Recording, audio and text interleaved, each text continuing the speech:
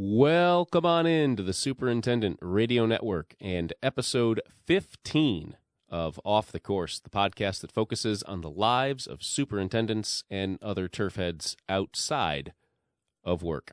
I'm Matt Lowell, managing editor of the magazine and the host of Off the Course. My guest today is Eric Bauer. If you know Eric, you probably know him as the director of agronomy at Bluejack National in Montgomery, Texas. If you follow him on social media, though, you might know him as Reed's and Andrew's dad. Andrew is a high school senior and the captain of the Magnolia High boys basketball team, also played on the district champion football team this year. Reed is a redshirt sophomore at the University of Arkansas, where he is the starting punter for the Razorbacks. Eric and I talk about the thrills and challenges of watching your kids out on the field. His are a little older than mine. Some of the inner workings of the college recruiting process, the joy of watching your kids develop deeper relationships with each other, and the joy of working with your kids. He has had that opportunity in recent months. This is a really fun conversation. I think you'll enjoy listening to it. Before we get going, a quick thanks to the sponsor of Off the Course, AquaAid Solutions. For more than 30 years, AquaAid Solutions has been helping turf managers around the world develop comprehensive agronomic plans to produce healthy, environmentally aware, safe, natural grass playing surfaces. They're proud to deliver best-in-class solutions for management of key elements for a healthy and sustainable plant system, and their solutions include wetting agents, soil surfactants, calcium and potassium products, and worm-powered turf, all of which help the end user optimize his or her agronomic programs. Incorporating AquaAid Solutions' technologically advanced active ingredients with cutting-edge equipment technology in IMANTs, Vrito seeders, and Seagrow mobile grow systems, turf managers are offered synergistic solutions, delivering long-lasting agronomic value, improved aesthetics, and playability. AquaAid Solutions. Eric Bauer, after the break.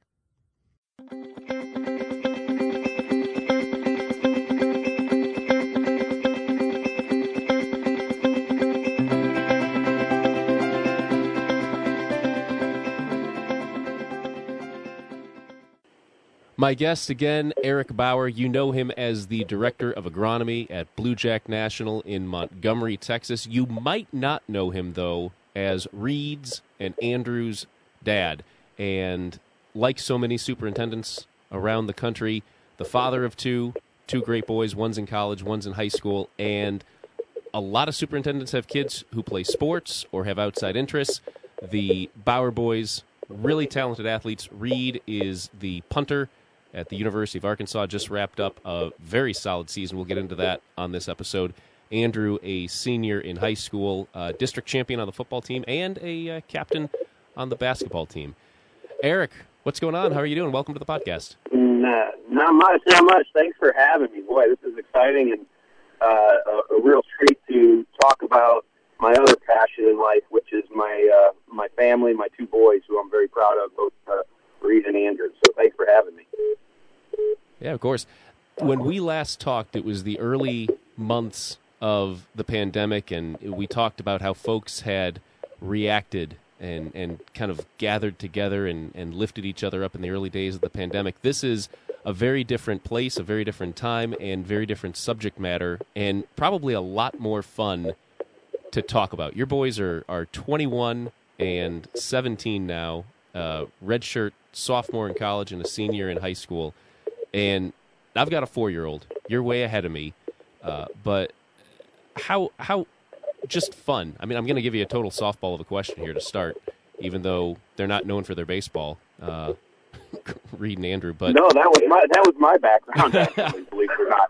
I tried to get both of them into it, and I think maybe because that was my sport of choice, I probably had a little bit more critiquing to do than, say, basketball or punting. So it was short-lived playing baseball with both my boys.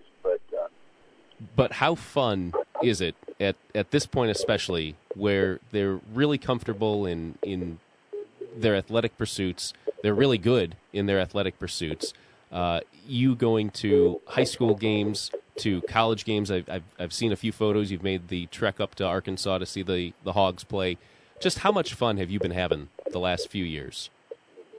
Well, as a parent that has two boys that are obviously very, very hardworking and committed to doing what they love to do, makes me very proud. And to be a part of that, obviously, is something that I'll be able to share with them for many, many years.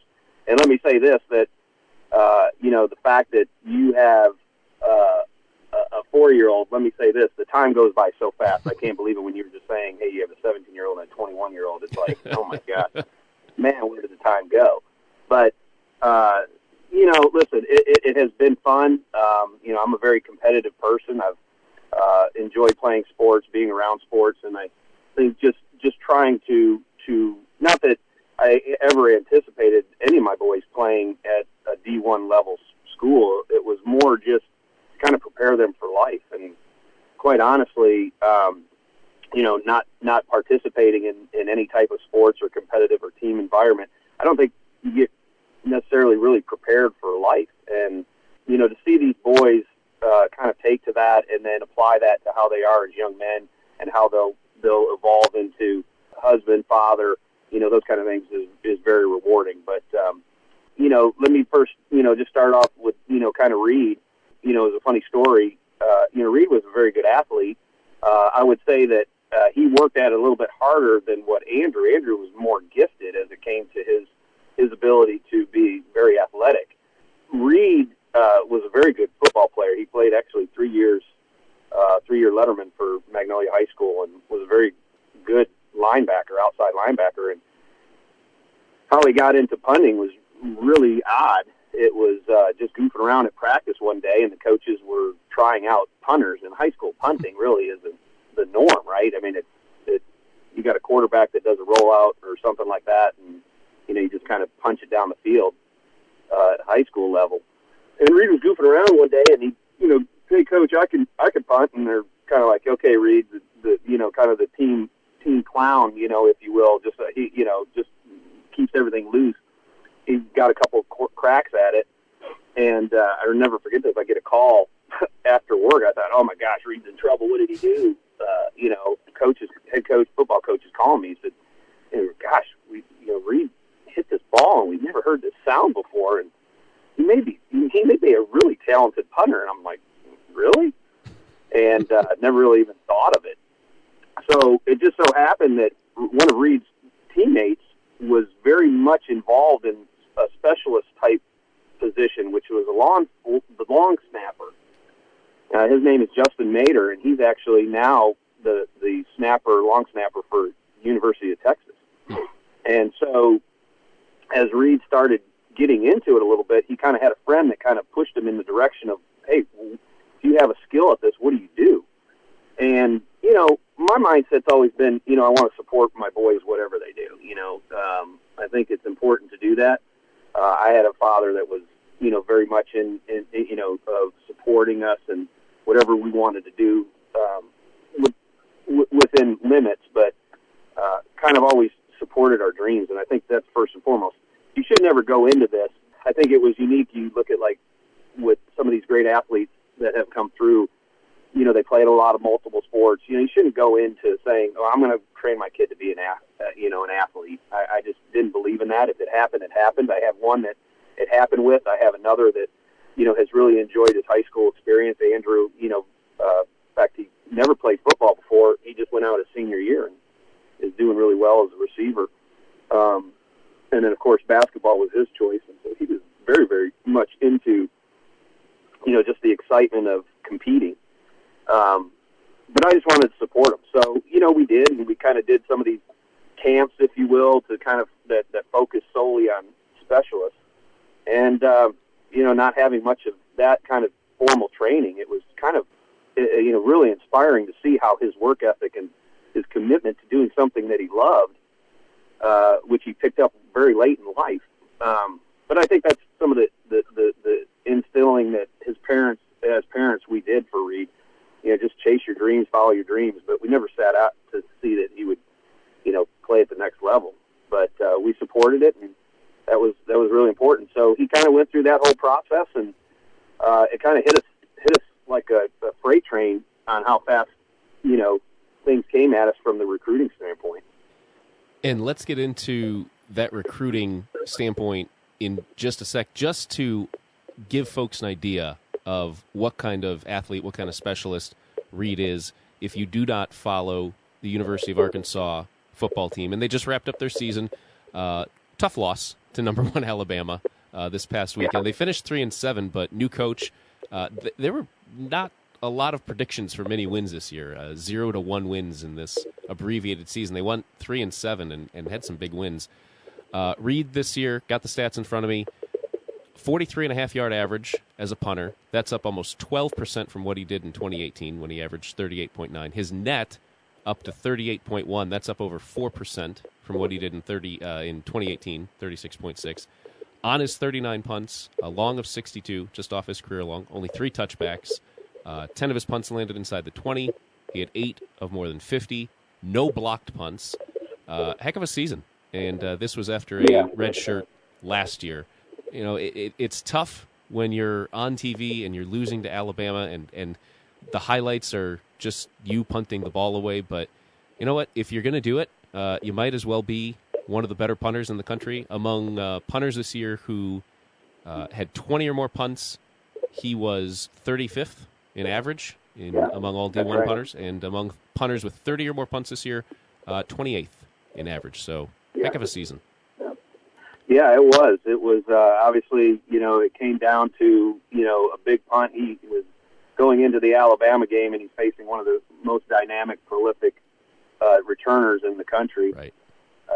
And he got one that he missed his mark a little bit, had good distance. I think it was a 42 with a 4.3 hang, which is what you want to do. And he missed his mark a little bit and kind of hit it towards the middle of the field. And a guy like Smith, you can't do that to, and he took it to the house. So that really put a sour taste in his end of season because he worked so hard, and his net was actually in the top 6 in the SEC. So, but hey, that's kind of the things. Everyone thinks it's all glamorous, but I would say, kind of going back to the season. I mean, it's been a long journey for Reed. He was recruited out of high school, and we kind of had a lot of fun with that. We were traveling to places like Missouri and University of Michigan and Texas State and Arizona. They had some really, really great schools to look at. And of course, Arkansas showed a lot of interest, and he developed a great relationship with the coach. We'll talk a little bit later about the recruiting, but I couldn't be more proud of Reed, really. And I think more than anything, just going through what these kids, these student athletes face from a scrutiny standpoint of performing at a high level. You got to remember, these kids are still 18, 19, right. 20, 21 years old. Of course, the guy at LSU, Von Rossenberg, he's 30. There's a few. And Reed was giving him a run. 30. And Reed was giving him a run for his money. But these kids and media's tough. I mean, it's very hard. I mean, I'm gonna share that we had a lot of great things, but you have the other side of it too, where you see your child put underneath the microscope, and that's not easy to handle sometimes as a parent, because you're just saying, man, this kid's just going out there giving it his best. He doesn't have a mean bone in his body, and he doesn't mean to mess up or not do what he's supposed to do. It just, those things happen, and with today's social media, holy cow! I mean, you can see some pretty nasty fans out there. And of course, this year has been just a godsend to Reed and what it's been for that whole team over there, with Coach Pittman coming in and bringing in a new coaching staff that has really taken the same players that they had the first 2 years that Reed was there and basically, taught them how to compete, taught them how to come together as a team. And these are all life lessons that I think, are going to carry him far, whatever he does. We've had many conversations about that. So, we're really proud of him. As you said, he came in as a freshman and won the starting job. He actually punted like 56 times or something like that his freshman year. And as a true freshman and being put in the situations that he was put in with with an offense that stalled out almost, every drive. It seemed like 56 times in 12 games, and he wasn't the start. He didn't start the year out starting, the first 2 games. I'd say, that was a heck of a season for a true freshman, and that's only been punting since his junior year in high school. He's punting in one of the toughest conferences. Yeah. But I think that's how Reed always was. He said, I'm going to go big or go home kind of thing. So, we supported that, and we still do. But, he fought some adversity his second year.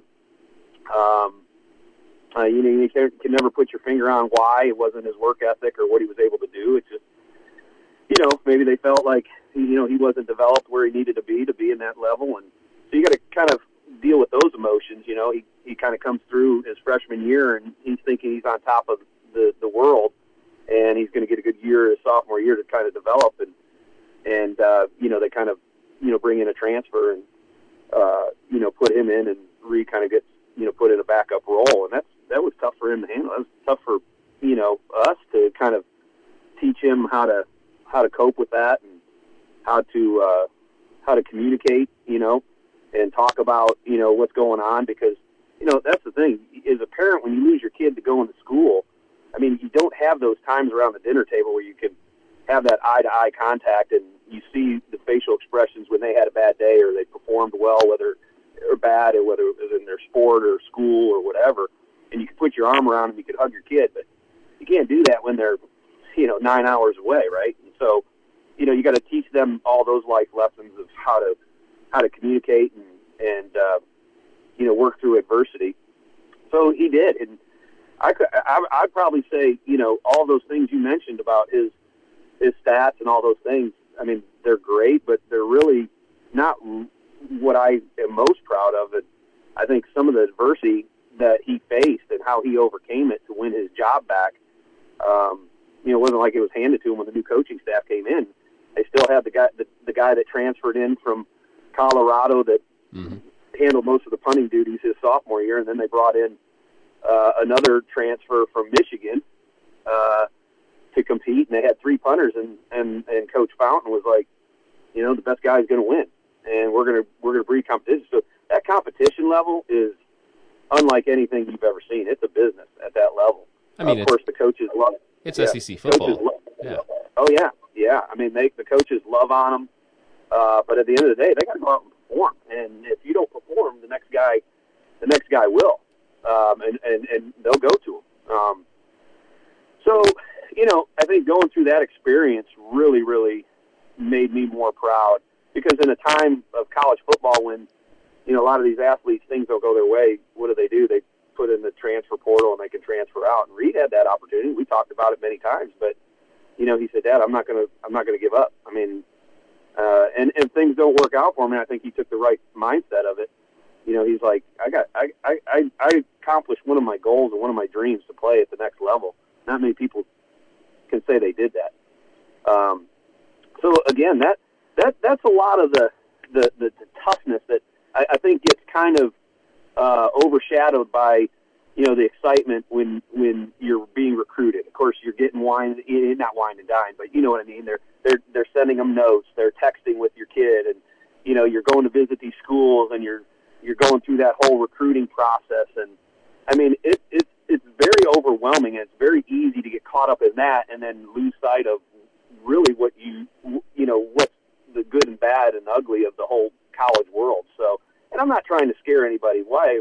I wouldn't trade what we're going through, because again, I think everything happens for a reason, and I think Reed, this is just his journey in life and what he chose to do. And there is a mental toughness that I do see having to happen with college athletes. To be able to block out the noise, to be able to go through the grind, balance school and academics and their athletic sport of choice.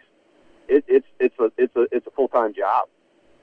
But again, I do feel like a lot of our times, Reed's high moments that he's had or his low moments that he had. I always try to intertwine a story into it, or a lesson, if you will. My wife always Catherine gives me the elbow in the rib, saying, "Okay, not tonight. No lectures tonight." But I really feel like you could take a lot of what is going going on in his life now and applying it to whatever he's going to do down the road. He's a finance major, and I said, you know, you're not going to get the job that you want. You're not going to get the promotion you want.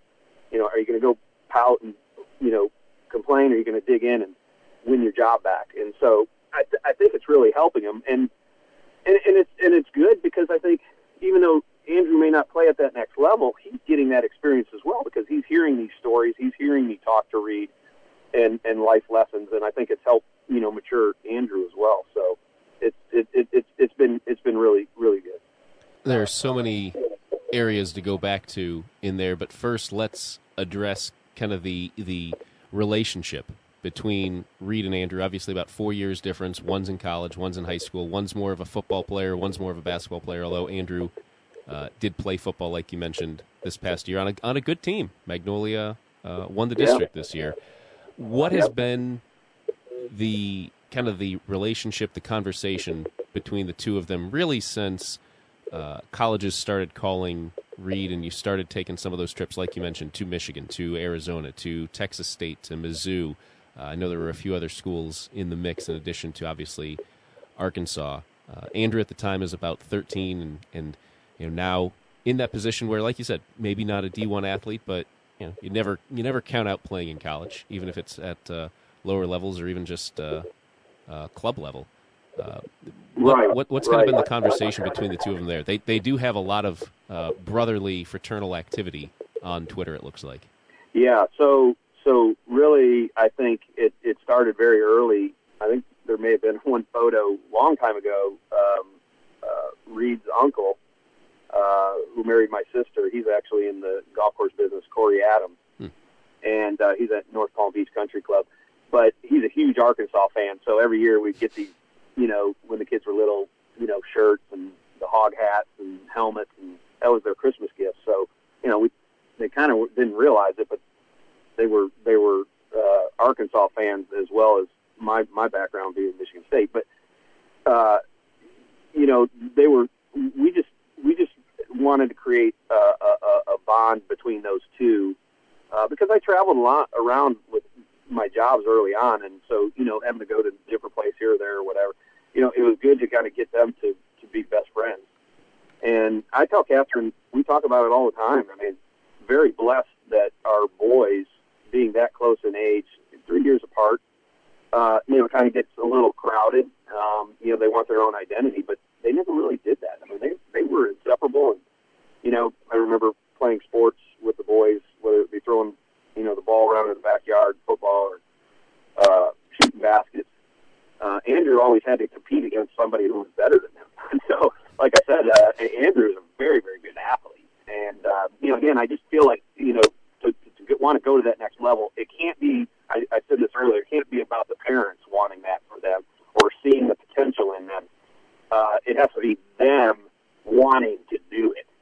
And there's a difference between really wanting to do it or dreaming about it, right? There's a big difference. So what was really neat about Andrew and Reed was the fact that they were very, very close, because we were concerned about that during the recruiting period, because we were having to go on trips. But Andrew was, I mean, that was one thing that was really, I think, sold us up so much on Arkansas was, you know, the way Coach Burns, Tanner Burns, who recruited Reed at the time, who's now with Hugh Freeze at Liberty, we still keep in contact today, and he was asking me about Andrew. How's Andrew doing? I mean, he invested in Andrew, so I think that kind of helped. I think even with Reed, and when he's making decisions about these schools, where to go, and as a parent, you know, is he making the right choice? Is it really because they want him for his talent, or do they want him who he is as a human being? Because you got to think that they're going to kind of have to raise your kids while you're not there, right? So, and so Andrew was very involved in a lot of that recruiting process, and we saw that with other families as well. You know, I mean, it wasn't just mom, dad, and the athlete; it was mom, dad, the brother, sister, and you saw some of the better schools. So that might be a good tip for some people if they're going on these things. And you know, you say, hey, can I bring my younger brother or whatever? And no, we don't. You know, we don't have time, or you know, those kind of things. It may not be really what's in the best interest, because I wanted them to make sure that Andrew felt, you know, included in the process, because he can see, you know, our fear was, you know, with this drive a wedge between Reed and Andrew, and it didn't. I actually think it brought them kind of closer together. It was kind of odd, as much as they lived together, and then once they kind of got separated, Andrew really took it hard. And I think Reed did too in a lot of ways when he went off to school. Funny, because I think Andrew now is probably a lot more like me. I mean, he has a difficult time kind of even watching the game. He gets so nervous because he wants Reed to perform so well. So, it's kind of funny. It's really heartening. It's very, very much a filling feeling that we have as parents to see that our boys are that close, and there is this genuine bond that they have, and I know Reed has called Andrew to congratulate him and never made it really about him, and made sure that he gives his brother the credit that he deserves when he does well, and vice versa. So there was that concern, and I think our boys handled it very well, and I think it's strengthened them more so as they're getting older. So it's good to see. This might not be a fair question, and this is probably the old high school and college sports reporter in me coming out a little bit doing family profiles, but Andrew is the senior captain of guard for the Magnolia High School basketball team this season. Do you think he is the captain of that team without the support and the ever-evolving relationship he has over the last couple of years with Reed? I don't think so. I think Reed has been such a good influence on, and even to this day, I mean, just the brotherly advice that he gives. I think Andrew has perpetuated his leadership and the way he handled himself by the example that Reed has set for him, which has been a good one. So, it's so good. I mean, a funny story is, I mean, like, here you guys have an older brother who's playing college football in arguably one of the best conferences in all college football, right? And divisions, right?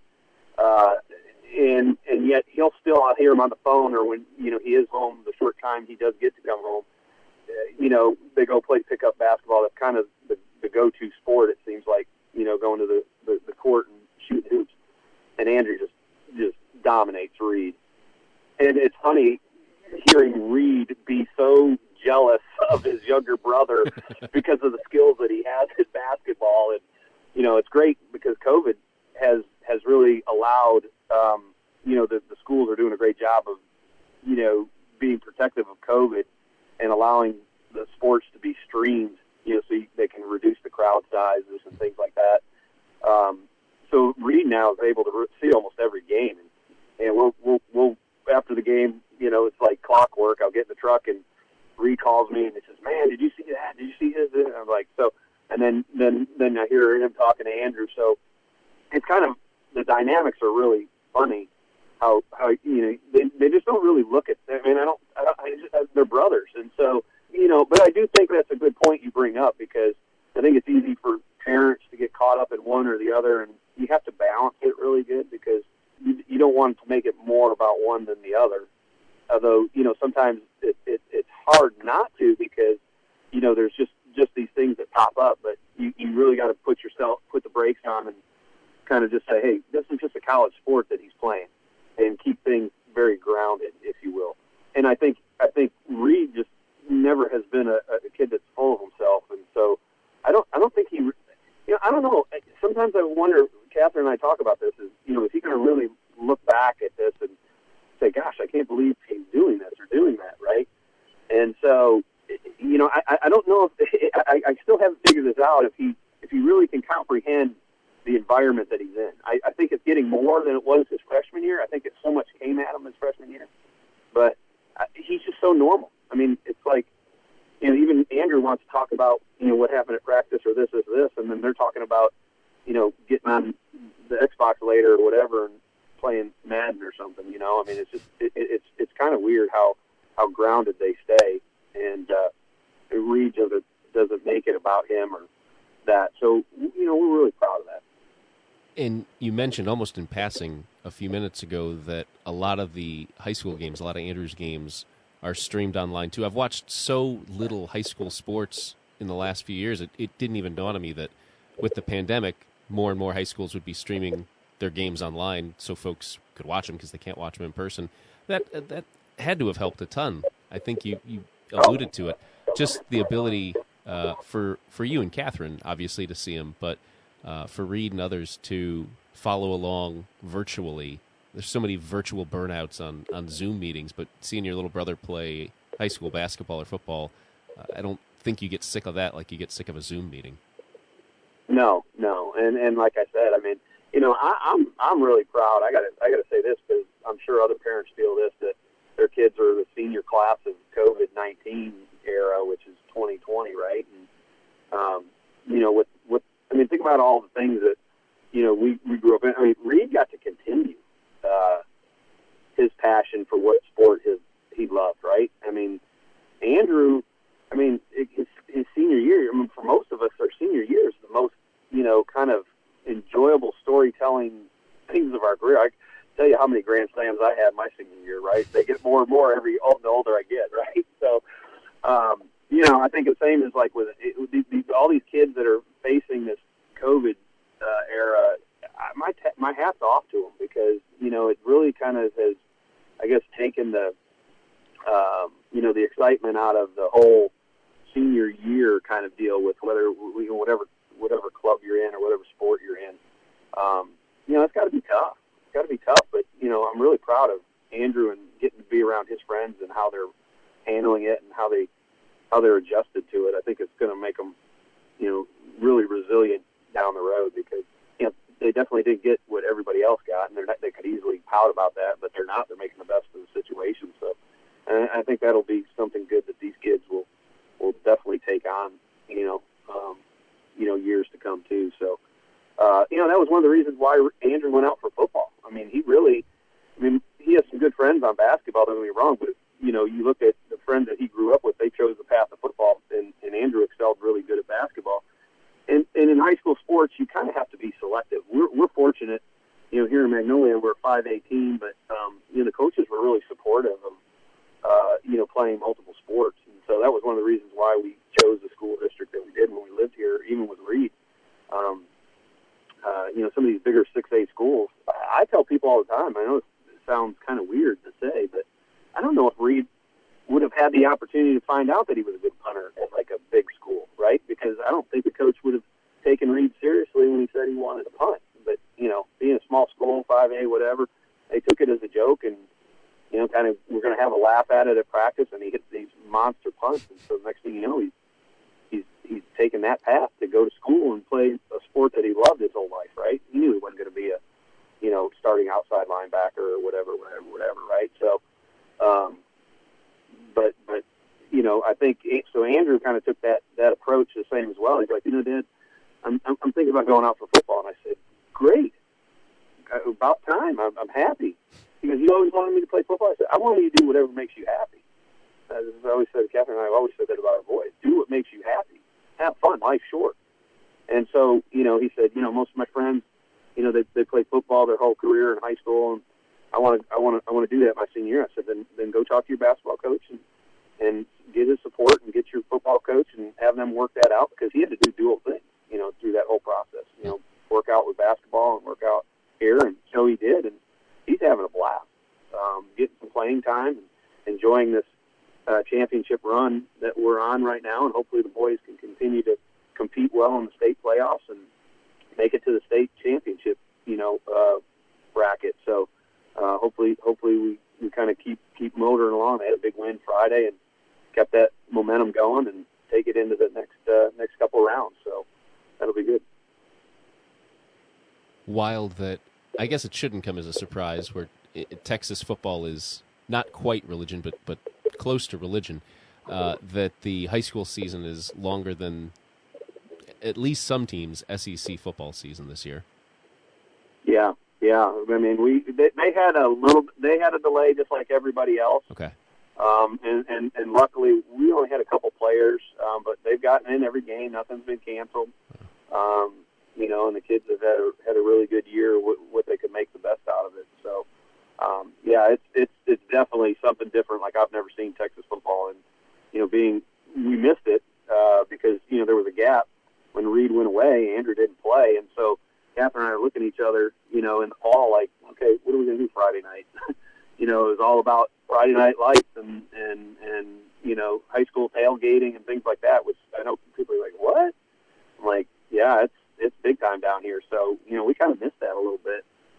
So it was kind of exciting to kind of get back into that a little bit and see Andrew off and have a great senior year like he's doing and having. And so he's actually having to juggle right now because what they didn't do, they pushed football back, but they didn't push basketball back.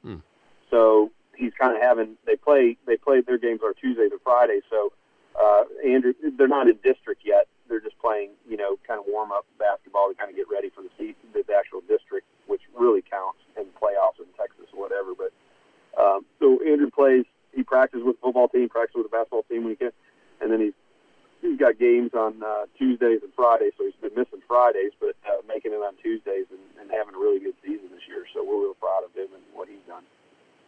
That's great to hear, especially over these last few years, Eric, as you've gotten into having high school and now college-age boys, as you get one out of the house and another one now in his senior year, traversing the recruiting trail and the college applications trail. What have you and Catherine learned from the parenting perspective? You've had so many great nuggets and lessons here, but like when you look back at these years, what's really going to stand out to you that this is what it's about? Well, that's great. So as it relates to the recruiting process, let me just say this: it is a relentless effort, and I attributed this to I didn't know what else to do. I mean, there was really no playbook on how to get your son recruited. Really, like I said, I don't think necessarily particularly for a specialist. So we took some advice. I think it was just honest to God faith that Reed he was a top ranked snapper. I think he was number 1 or 2 in the country. And he applied his whole life to it, learning and getting private lessons and all these things. And so, having Justin there as a friend and somebody that Reed could talk to about, hey, if I want to do this and get serious about it, what do I do? So we went through that process. But the recruiting process, let me tell you, I've seen so many athletes, good athletes, and the parents, I think they rely, which you always have those superstar athletes. A lot of coaches can really put their name behind and get kids, and I think that's important to have a high school coach that's well connected with colleges, whether it's D1, D2, D3, whatever it is, because without that, you're kind of stuck. You got to go to these camps, whether your son or daughter is whatever the sport of choice is. There's always these college camps, and they're not just. They get money, but they're not expensive. They're not trying to become rich out of that. They're trying to seek and find out talent. So if you have a child that has an interest in playing at that next level, get them involved in the camps at these colleges that he or she may be interested in, and go to those. Like I'm talking, don't go your junior year. You should be going when you're a freshman, sophomore, every summer. Go to those camps so that they can see you progress. They can see you from year to year. They'll get your measurements. They'll see how you're developing, how you all those things. And they know what they're looking for, and that's why they're some of the best coaches in the country. They know how to recruit. They know how to evaluate talent. You don't necessarily have to do anything other than just get to these camps. Of course, apply and practice and all those things. It becomes their life. Just as much like eating or going to church or whatever you do. It just becomes normal. You have to put in the time and the effort.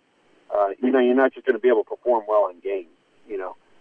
That's where I think a lot of people may miss it. Is okay, they may have a gifted athlete as a son or daughter, and they're doing really, really well when they play games, and they're one of the best players on the team. But I think when you see what has to go in to get like that, if you don't have a child that's really committing the time, they're just a natural athlete, then it's going to be very hard for them to be happy at that next level because the workload just triples. I mean, it's unbelievable.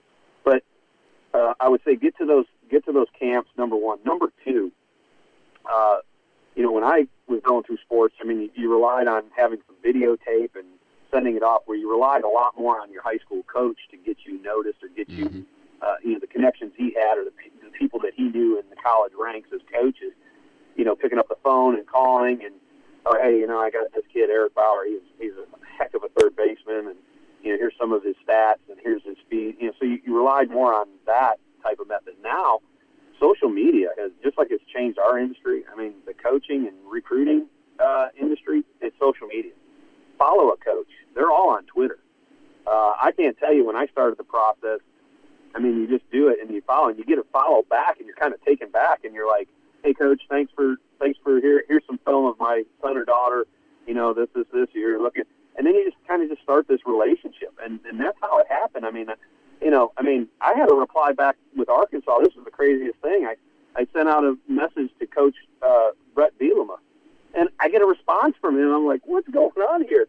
And we were actually going on a recruiting trip to Missouri. We were in driving in the car, and I was, Reed was driving because, I got to go on these trips, but, it's kind of my vacation. So, I was making him drive, and, I was sitting in the passenger seat, and I'd be, have time to kill, and I'd be sending out notes to coaches or whatever. And, okay, Reed, what do you think about Arkansas? They're looking for a punter, or they're looking for this. Yeah, let's do that. Okay, you do. You got to be relentless on it. It's not going to be one. It's almost like I told him, I said, it's like how I applied going after a job. I think we all have been through that process. And, you can't just send your resume in and just keep your fingers crossed. There's a process that you have to go through, a relentless effort to kind of get that job that you want, right? And I think it's kind of the same thing. And I've shared that with Reed. And I think, again, just life lessons, right, teaching them. So social media is great. And these coaches, they'll follow you back if, they'll obviously see you, and they'll say, okay, what's this? And then they'll look at your Twitter, and you got stuff of your daughter or son on there, and some of the things that you're proud of, and this, and you say, go follow my son at this, and they usually go do that. And all these kids today are putting their highlight films on Twitter or their Instagram or whatever it is, and so it's really important too. That was one of the lessons we had. So, be careful what we all hear this. Be careful what you post on there, because you don't know what these coaches are. Just like an employer, don't know what they're looking for or what they're looking at. And you got all these crazy things on there. They're going to probably be, because the numbers are so great. Everybody wants to play at that next level. So, just like, the best jobs that open up, everybody wants that job. And so, you gotta have all your ducks in a row. But social media was huge. And once you did that, then it became, just teaching your son to have those interpersonal skills to be able to communicate with a coach. That can be pretty intimidating for, you think like a 16 or 17-year-old, right, when they're getting recruited. Sure. Once they're able, through NCAA regulations and everything they can do, when they can actually start picking up the phone and calling them and texting them and emailing them or direct messaging them and stuff like that. So, they're testing them out in that capacity. How do these kids sound on the phone? How do they sound in their messages? And are they respectful of their parents and stuff like that? So, it's a very, I'll tell you what, it was a really fun experience, because I wasn't really recruited in baseball like kids are today. And I think most people that were good at sports back then, you're not. You're seeing this recruiting. It's oh my gosh, just such a production, right? And, you can get lost in it pretty easily. But, just to see that whole process play out, it was stressful too. Let me tell you, there were times where, we had some really tough moments in our house. You're waiting for that call. You're waiting for that offer. You're getting all these, you're going through all the steps, all the processes. Like, oh, my coach, or the coach from Arkansas, Coach Burns texted me today. Oh, what did he say? Oh, he's just asking me about this, asking me about that. And I said, well, is he going to offer you? You think you're going to get, and so there were times, Reed, I remember this conversation. I'll probably never forget it. I went in as a parent to kind of be that consoling parent. And I told him, I said, hey, Reed, listen, we gave it our best, man. This may not happen. And he was very upset, very, very upset, emotional. And, it was hard because we put a lot of effort in, and he worked so hard to go through all those camps and do well and applied and worked. And, yeah, you're getting the text back and this, but you're getting to go on a recruiting trip. And you go there, you go visit a game, you're waiting, maybe you'll get called in, they'll give you an offer or something like that, and nothing happens, and you're just, Catherine and I were kind of like, oh my gosh, is this going to be just like all for naught? And there was a time, I remember, I'll never forget it. And I knew this was when Reed was really, really special, and he had that mindset that it's going to take to be successful in that college world. I went up to him, and I said, Reed, this may not happen, man. And it's okay. You gave it your best, and nothing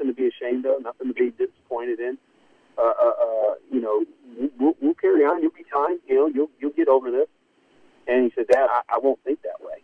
He goes, if I let that creep into my mind that it won't happen, then I'm telling myself that I've given up.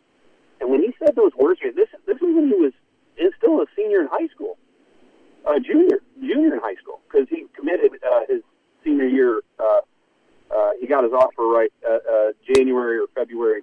But he just said to me, he said, Dad, if I admit that this won't happen, then I'm giving up. And I was like, holy cow, man! Here was I don't know what age I was, but in my 40s or whatever. Kind of almost like doing the same thing. I never took that approach until I got it with my job. It was like, I'm not going to get this job until they tell me they hired somebody else. But yet, you couldn't really think that way when you see your kid, visibly upset and put his heart and soul into it, and then all of a sudden, you're kind of just trying to be that parent that is protective, right? And for a second there, I was trying to almost basically not come out and say it, but I was saying, it's okay. It's okay. This didn't work.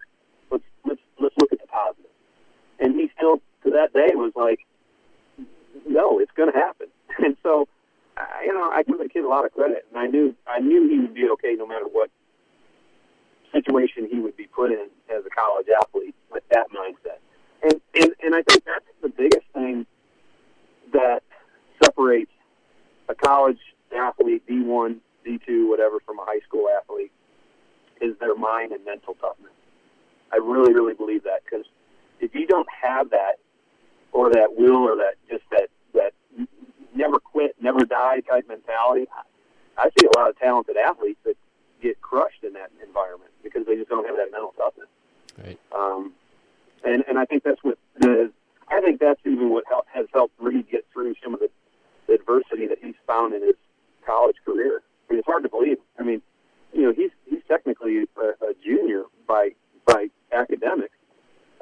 He's going to be a senior next year, and it's like, oh my gosh, where did these 4 years go? Of course, he did redshirt, so he had 3 years starting this year, and but then with the COVID, the NCAA gave you could opt out in this COVID time, or you could play and follow protocols and everything that was put in place. But they gave everybody another year of eligibility, so it's almost like he got another red shirt this year. So he'll still have 3 years of eligibility to play. Oh, wow.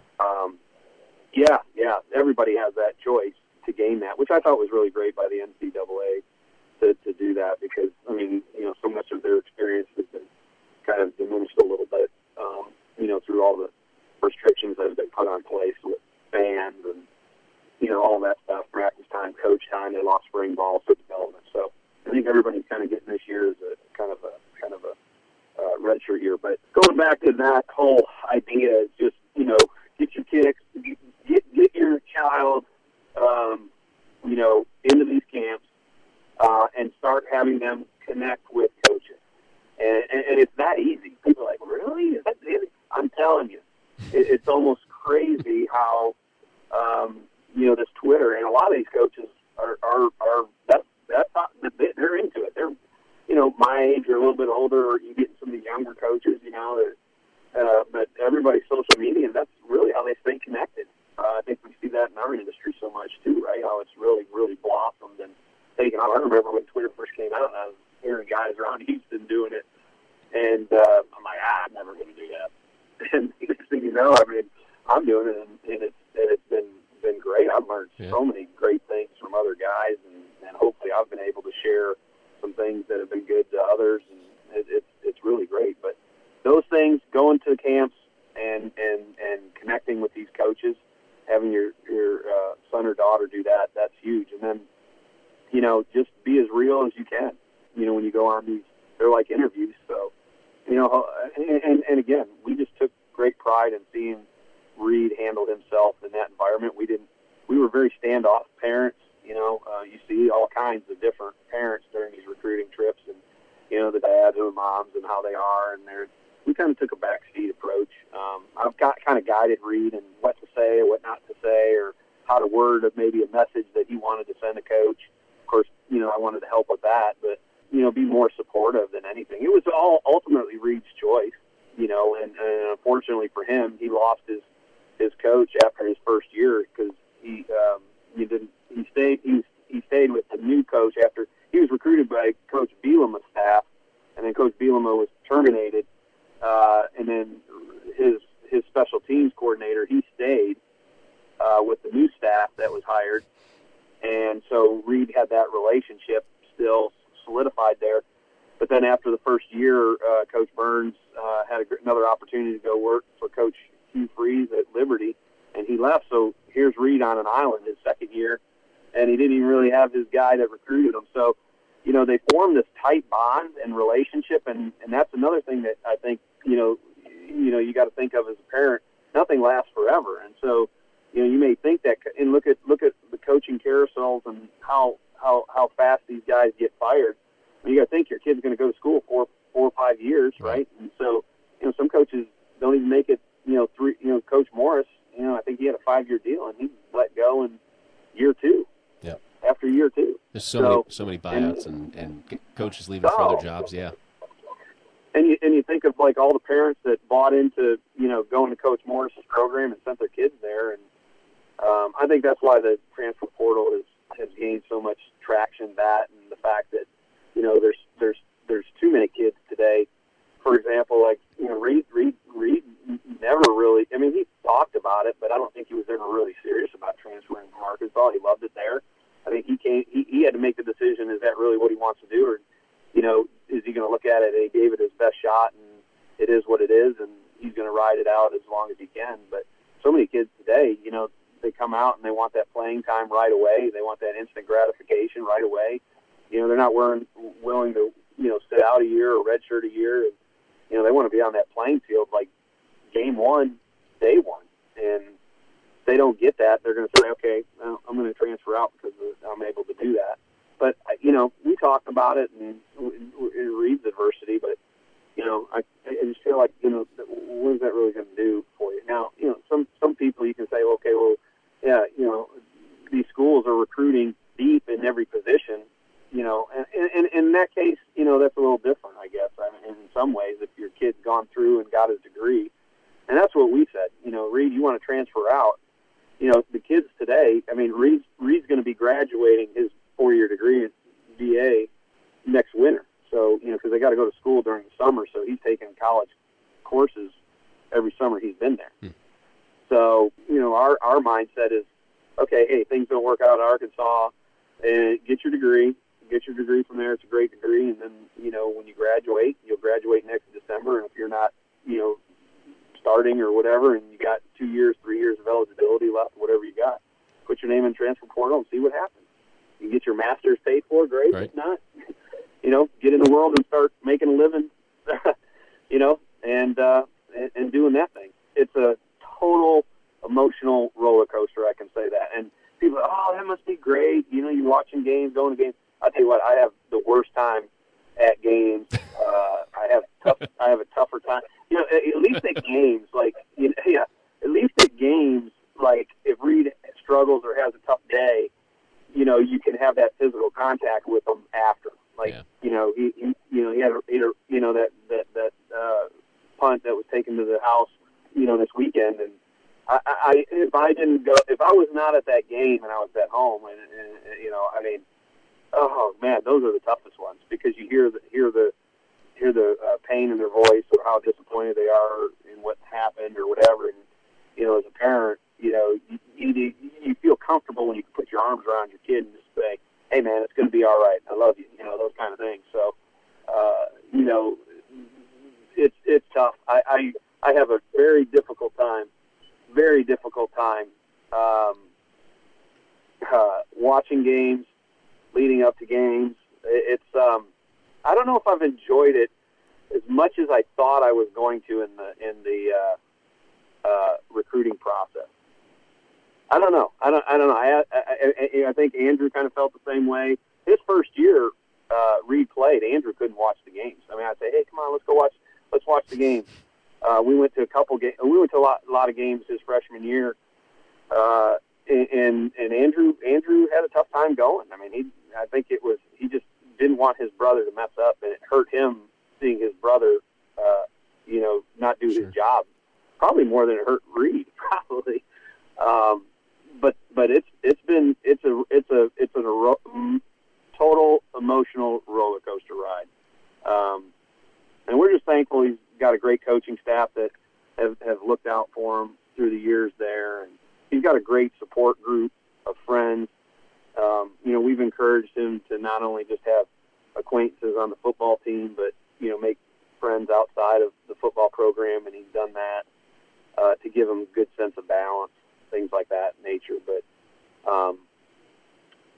after it's all said and done, I'll tell you what, my DVR, we'll tape the game, and of course, if he has a good game and everything's good, Catherine's like, "Are you watching that again?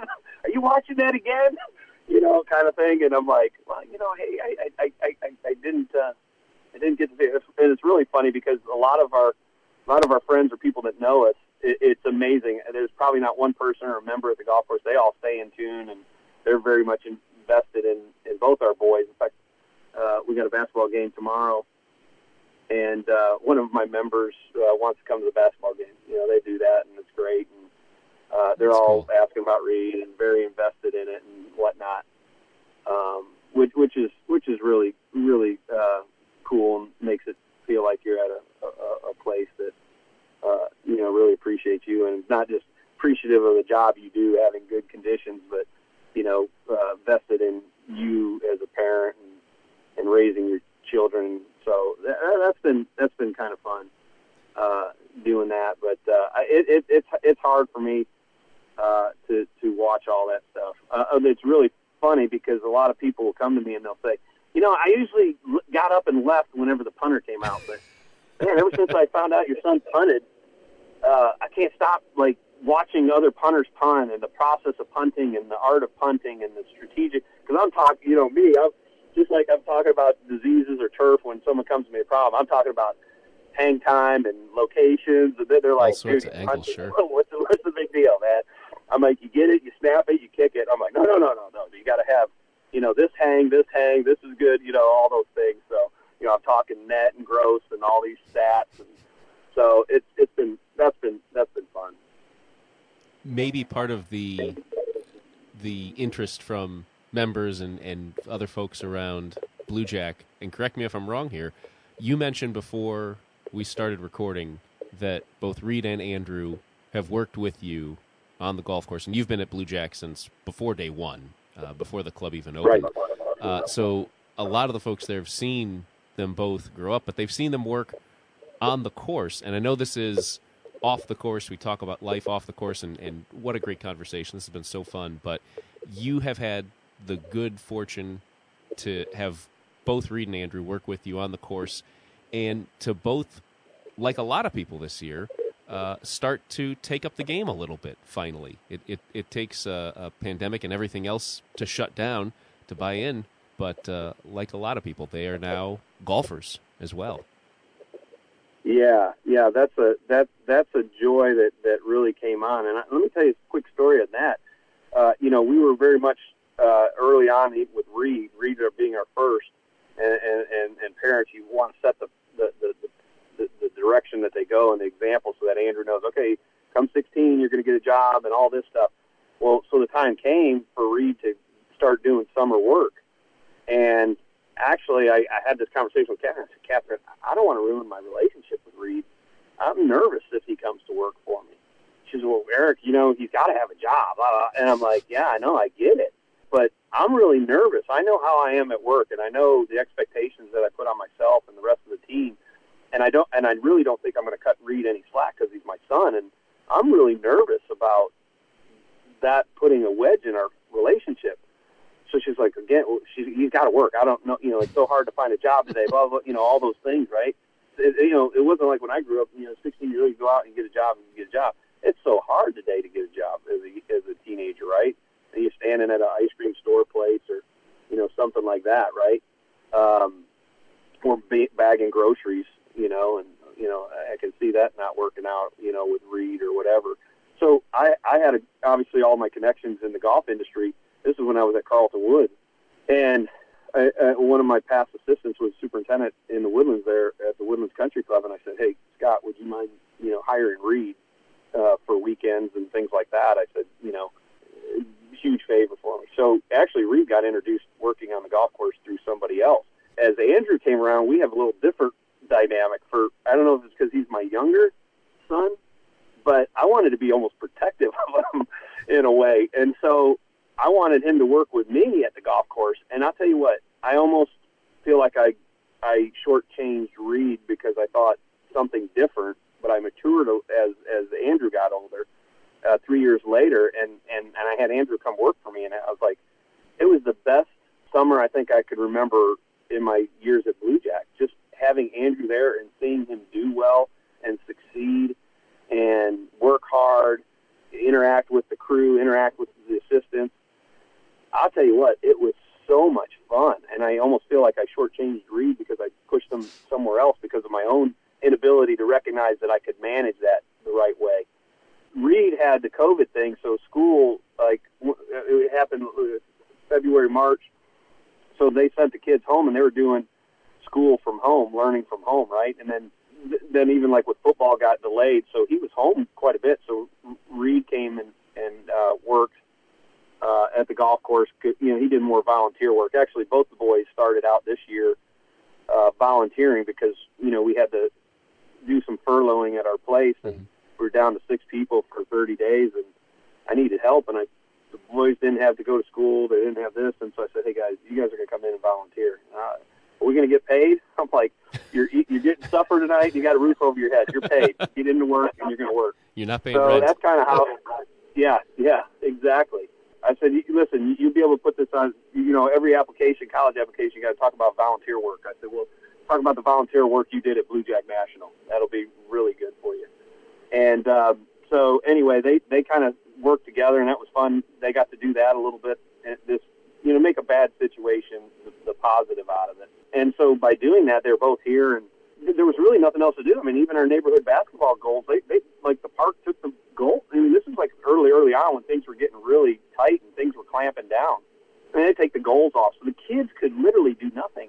Luckily, because the golf didn't really shut down across the country like all these other things we're doing, we've seen a huge spike in usage. I mean, and I think it's introduced a whole set of people to the game that never would have done it because Andrew would have been busy with baseball or basketball or whatever sport your child is in. It's nonstop, 24/7 practices, every day after school, picking up here. There was no time for that. And so, when we had all this stuff going on with COVID, everybody didn't want to be cooped up. They got outdoors, and we saw a golf spike. And so that my boys never played golf. And I had exposure to some great golf courses, golf professionals that were willing to teach my kid how to play golf. And I would ask them, and they had no desire. I'm going to go shoot hoops. I'm going to go do this with my buddies. I'm going to do this and do this. Okay. And so by doing that, they worked and this, and we did all these things. And so we started playing golf, and they love golf now. Reed will call me. Hey, I heard you and Andrew play golf the other day in the middle of the season. He goes, what'd you shoot? What did Andrew shoot? I can't wait to get down there and get you on the playgrounds again and, all those things. And so I think it's been good. I think, we have to do is make sure that we can keep them engaged when they get back. And I think all you needed was just a spark. I don't think, I think this was the challenge of getting young people involved in golf is how do you make it cool? And you saw Tiger did a lot of that. All these other golfers, Ricky Fowler, they made golf cool, right? And for a long time it was just once you get them cool, it's all about competitive juices. That's why I think golf is so good because you can do that well beyond your high school years or if you play college sports past college. Mm-hmm. And if you're a competitive person, that's how you fulfill your competitive juices. So, I don't necessarily think it's something that we should be scared of that is going to go away. I think, it's finding that balance of how you can pencil out the time to go play golf. And that's the challenge I think golf is going to have is how do you go and play golf in less than 4.5, 5 hours? That's the problem. And you're seeing that now with these short courses or these 12-hole courses or, like in our case, we have the playgrounds, which is, 10 holes, anywhere from 25 yards to 125 yards. You just take one cub, a putter, and you go around and play. You walk it, you're done. And you can get it done in like a 30, 45 an hour. And so I think that's going to be it's not when the other stuff goes back and all this regulation gets lifted up, are they just going to forget about golf? It's finding how to condense the time it takes to play golf. And again, I think that's going to be the biggest challenge. Do we make the golf courses tougher? Do you make them harder? And I think you're seeing kind of a trend the opposite way. You saw, with what we did at Bluejack, a lot of what we did is to make it more fun, make it accessible. Don't have to lose golf balls. You're not playing U.S. Open rough. You're not hitting it out of bunkers every hole. You're not, those kind of, you can, enjoy the game and play fast. I mean, that's going to be successful. So I know there's been a lot of challenges and a lot of heartache through 2020, but I think you got to I've always been a guy look at the glass half full instead of half empty, and you look at what we were able to do as a family and some of the things that I can remember of 2020, those little moments of the boys working on the golf course, and as soon as we're done, we go and challenge a little golf tournament on our playgrounds, which was those are memories that will last forever. Well, Eric, I have the impression that you could talk for another 5 or 6 hours about your boys, but I don't want to take up the rest of your day. This was fantastic. Eric Bauer, again, the Director of Agronomy at Bluejack National, and, as should now be very obvious, Reed's and Andrew's dad as well. Thanks so much for having me. I really enjoyed it, and I'm very proud of those boys and what they've accomplished, as I know most parents are. And again, thank you for allowing me to share my stories with you, and hopefully some of our listeners have really gotten some good things out of it. Absolutely. The best to you. Have a great Christmas and New Year, and we will see you, I don't know, at some point, one of these shows, maybe GIS 2022. That's right. Well, thanks again for having me. Merry Christmas to everybody, and go Hogs. Go Hogs. Pig Suey. Pig Suey. My thanks again to Eric Bauer, Director of Agronomy at Bluejack National in Montgomery, Texas. The love you and Catherine have for your boys is obvious. Lucky kids. My thanks, too, to our sponsor, Aquaid Solutions, and to all of you for helping make this industry a little better every day. This has been Some Kind of Year. I hope you're able to step back in these next couple of weeks, even just for a minute or two or three, and think about how many people you've really helped this year. Personally, professionally, golf course superintendents have never been more important than they are right now. Golf Course Industry is produced by Guy Cipriano and me, Matt Llewell. Our columnists are wonderful: Terry Buchan, Henry DeLozier, Bradley S. Klein, Tim Morrigan, and Matthew Wharton. We have some fantastic regular contributors: Tyler Bloom, Trent Bouts, Lee Carr, Ron Furlong, Judd Spicer, John Torsiello, Anthony Williams, and Rick Wolfel. Our publisher is Dave Zai. Our sales wizards are Russ Warner and Andrew Hatfield. Jim Blaney designs the magazine. We think he does a darn good job. We hope you think so, too. Kate McCoy makes sure everything goes where it should. Averill Braden and Christina Warner make sure you all receive the magazine. Christina also makes sure Russ wakes up in the morning and does what he needs to do. Kelly Antle makes sure we all get paid. Michaela Dodrill handles advertising and production. Irene Sweeney does more than we can just ever keep straight. Stephen Webb handles our classifieds. Our president is Chris Foster. His beard will grow back. Above all else, we couldn't do what we do without you.